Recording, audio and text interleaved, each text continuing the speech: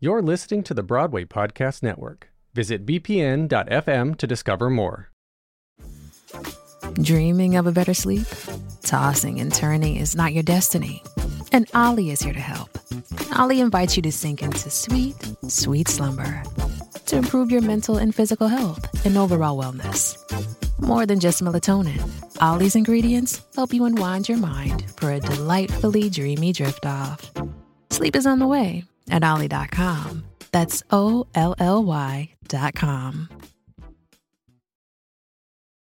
This episode is brought to you by Visit Williamsburg. In Williamsburg, Virginia, there's never too much of a good thing. Whether you're a foodie, a golfer, a history buff, a shopaholic, an outdoor enthusiast, or a thrill seeker, you'll find what you came for here and more. So ask yourself, what is it you want? Discover Williamsburg and plan your trip at visitwilliamsburg.com. Welcome to the Anne Juliet podcast. On today's episode, Anne Juliet's book writer David West Reed joins Tony Award and Pulitzer Prize winner James Lapine to discuss their approach to writing for musical theater.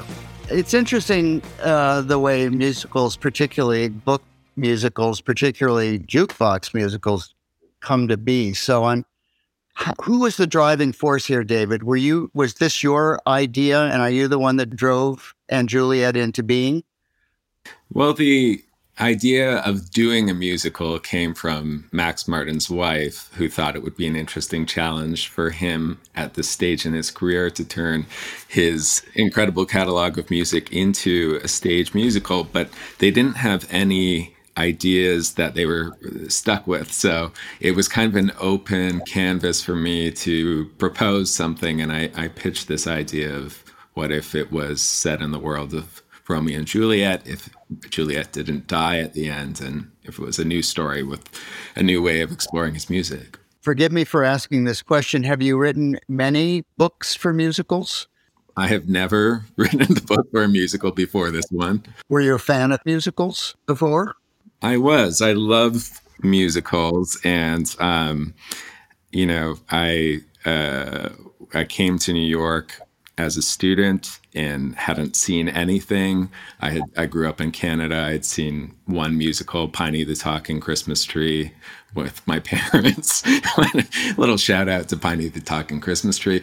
But at NYU, they gave us all these free tickets to go see shows, and I saw hundreds of musicals and plays and immersed myself and fell in love with theater. And I grew up with, musical theater soundtracks in my house, but I was really new to all of it. I think the show has a feeling of somebody who's kind of new to the form, and I mean that as a compliment. It's original in other ways that musicals that are based around existing scores, particularly pop scores, have a kind of formula to them.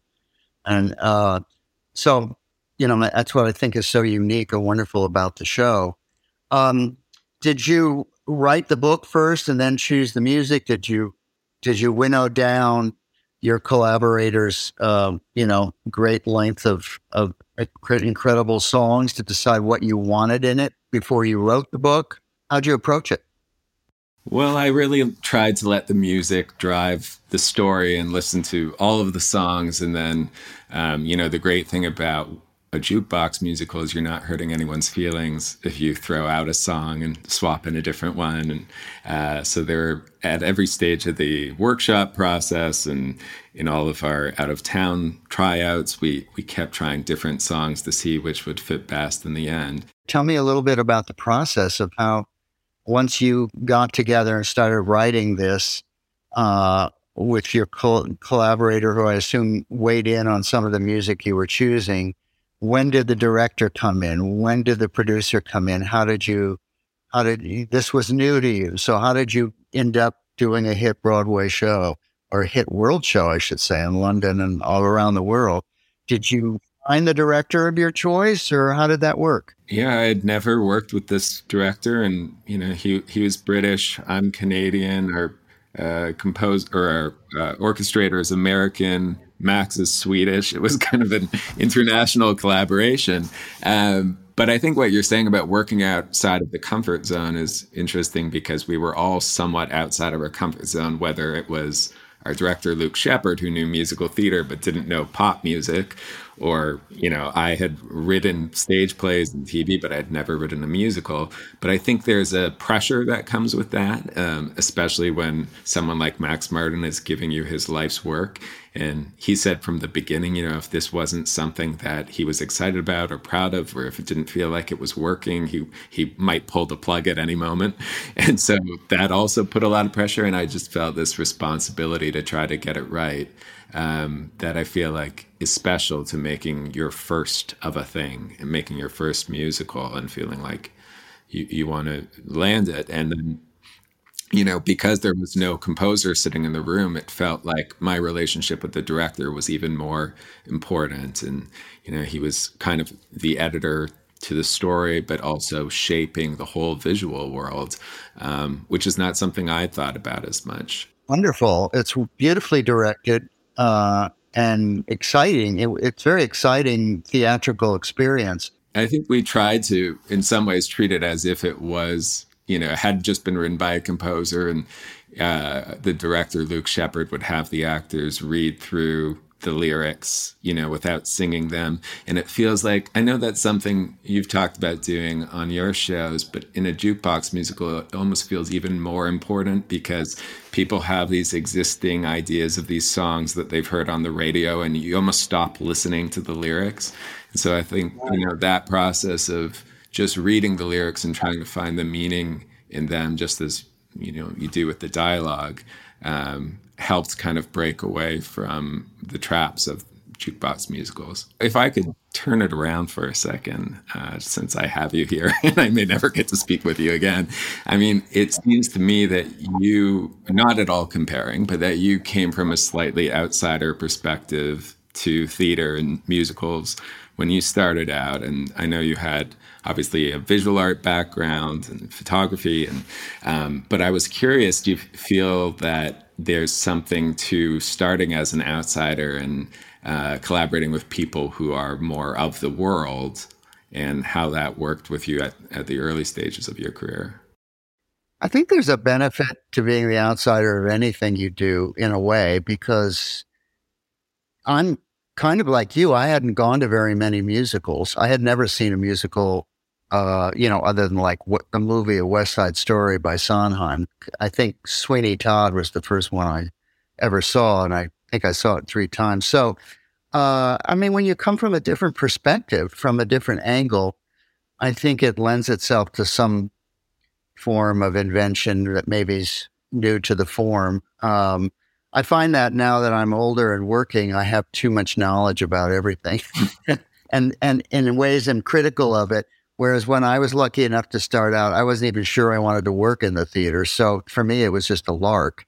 And I didn't have a lot writing on it. It was a Bill Finn writing a few songs and humming a few tunes. That's how he'd come in with just music with no lyrics.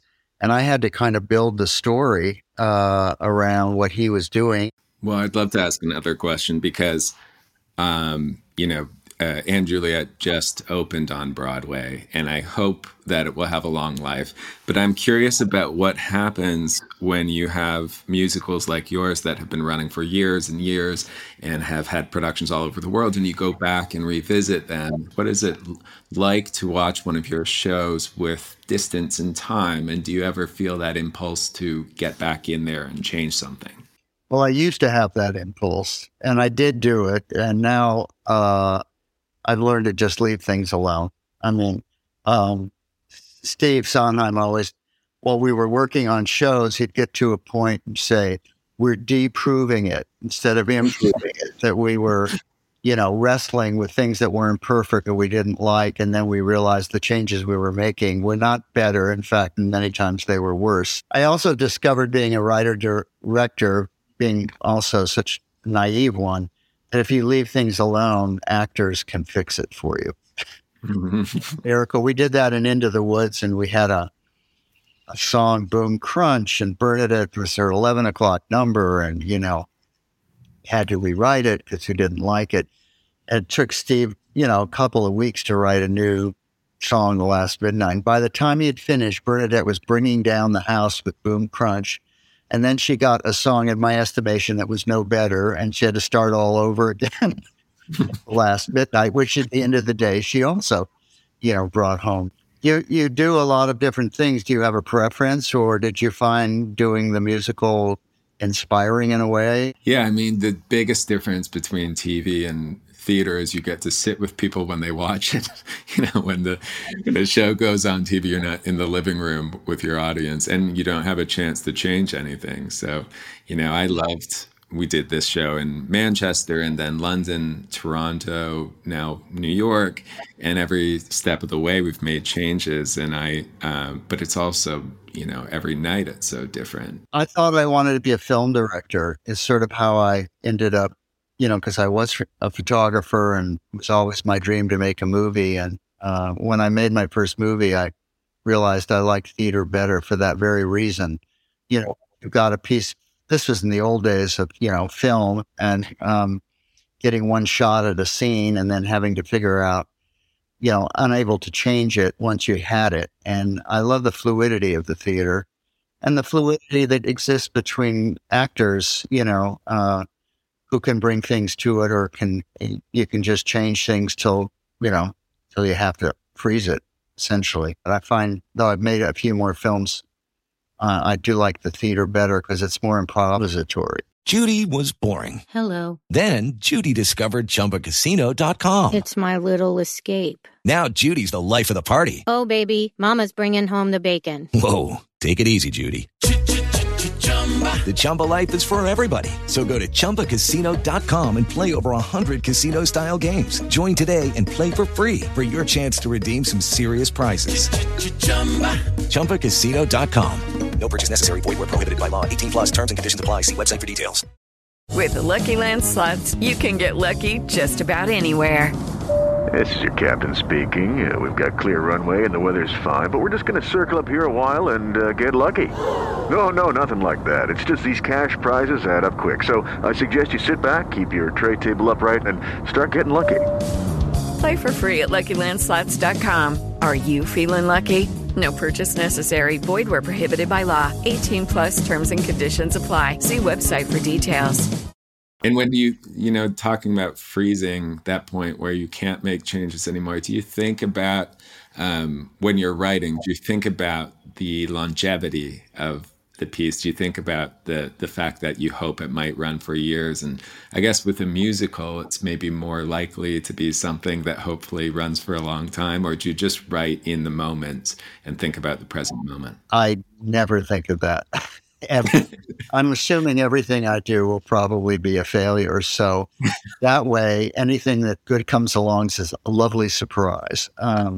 So no, I don't think of longevity or, I'm always amazed. I'm still at this ripe old age shocked that people are sitting in a theater watching something of mine. I know that sounds ridiculous, but I look around, there's 1,000 people and I don't know any of them, and they're watching. And it just, to me, is such a kind of miraculous thing.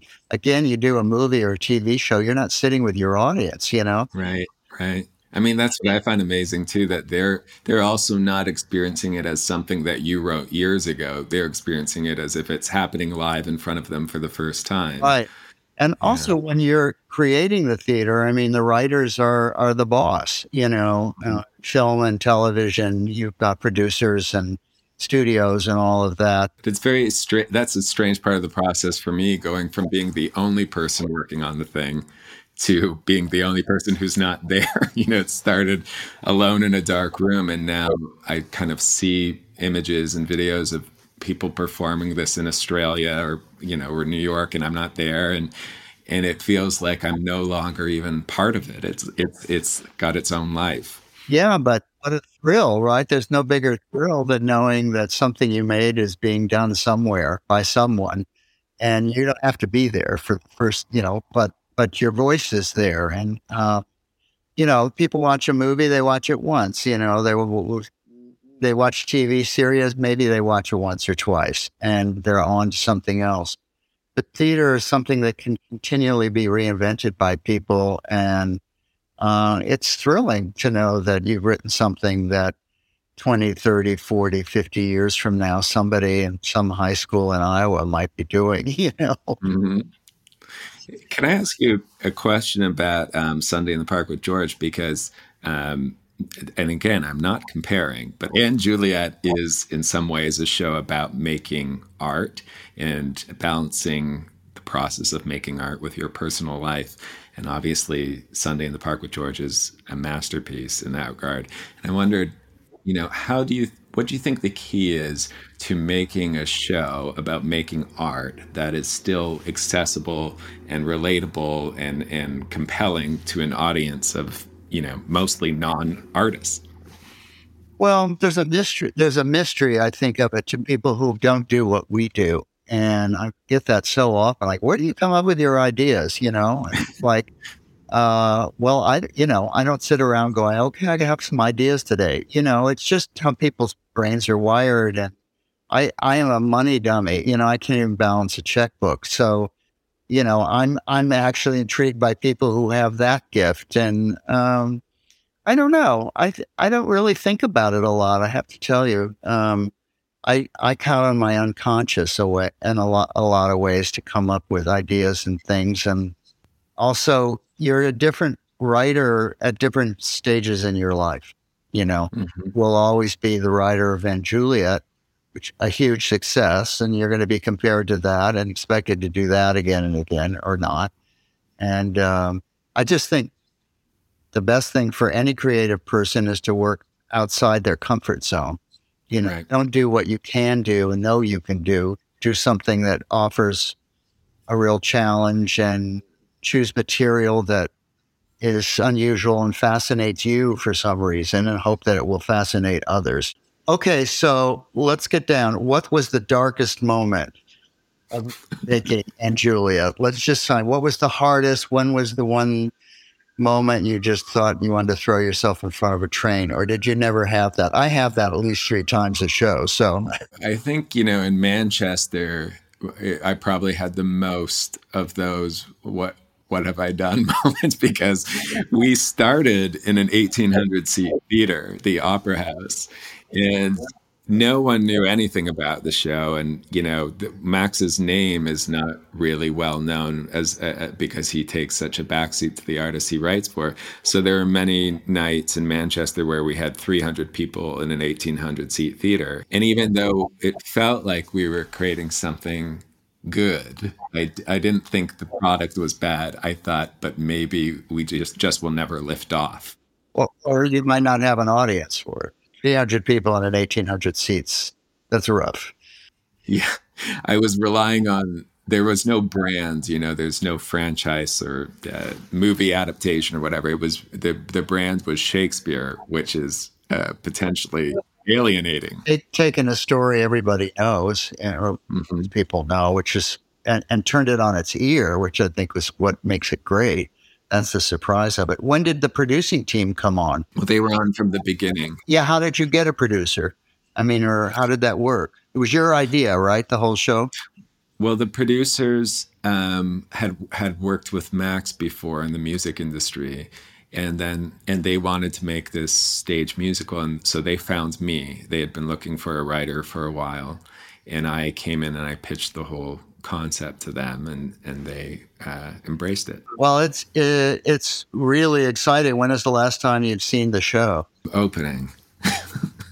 I mean, at this point, I've seen it hundreds of times in all of its iterations, and I needed to get a little distance from it, but I read the reports. I know it's happening, and I can't wait to go back. Well, the thrill of it for you is it's never going to go away. It's going to always be playing somewhere, which is the height of success in the theater, to know that your work is speaking to people, and it will do so for the rest of your life. So, and you're a young man, so that's like, congratulations, man. Yeah, here I am speaking to you, which is a tremendous honor. So I really appreciate you taking the time.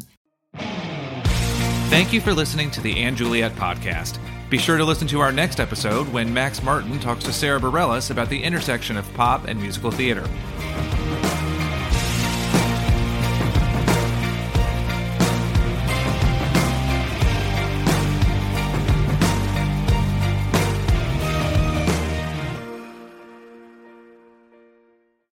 Hey, it's Leslie Odom Jr. here on the Broadway Podcast Network to tell you about the Rise Theater Directory, a program of Maestro Music. Rise is a national online resource designed to connect and empower backstage and administrative and creative theater professionals from underrepresented backgrounds.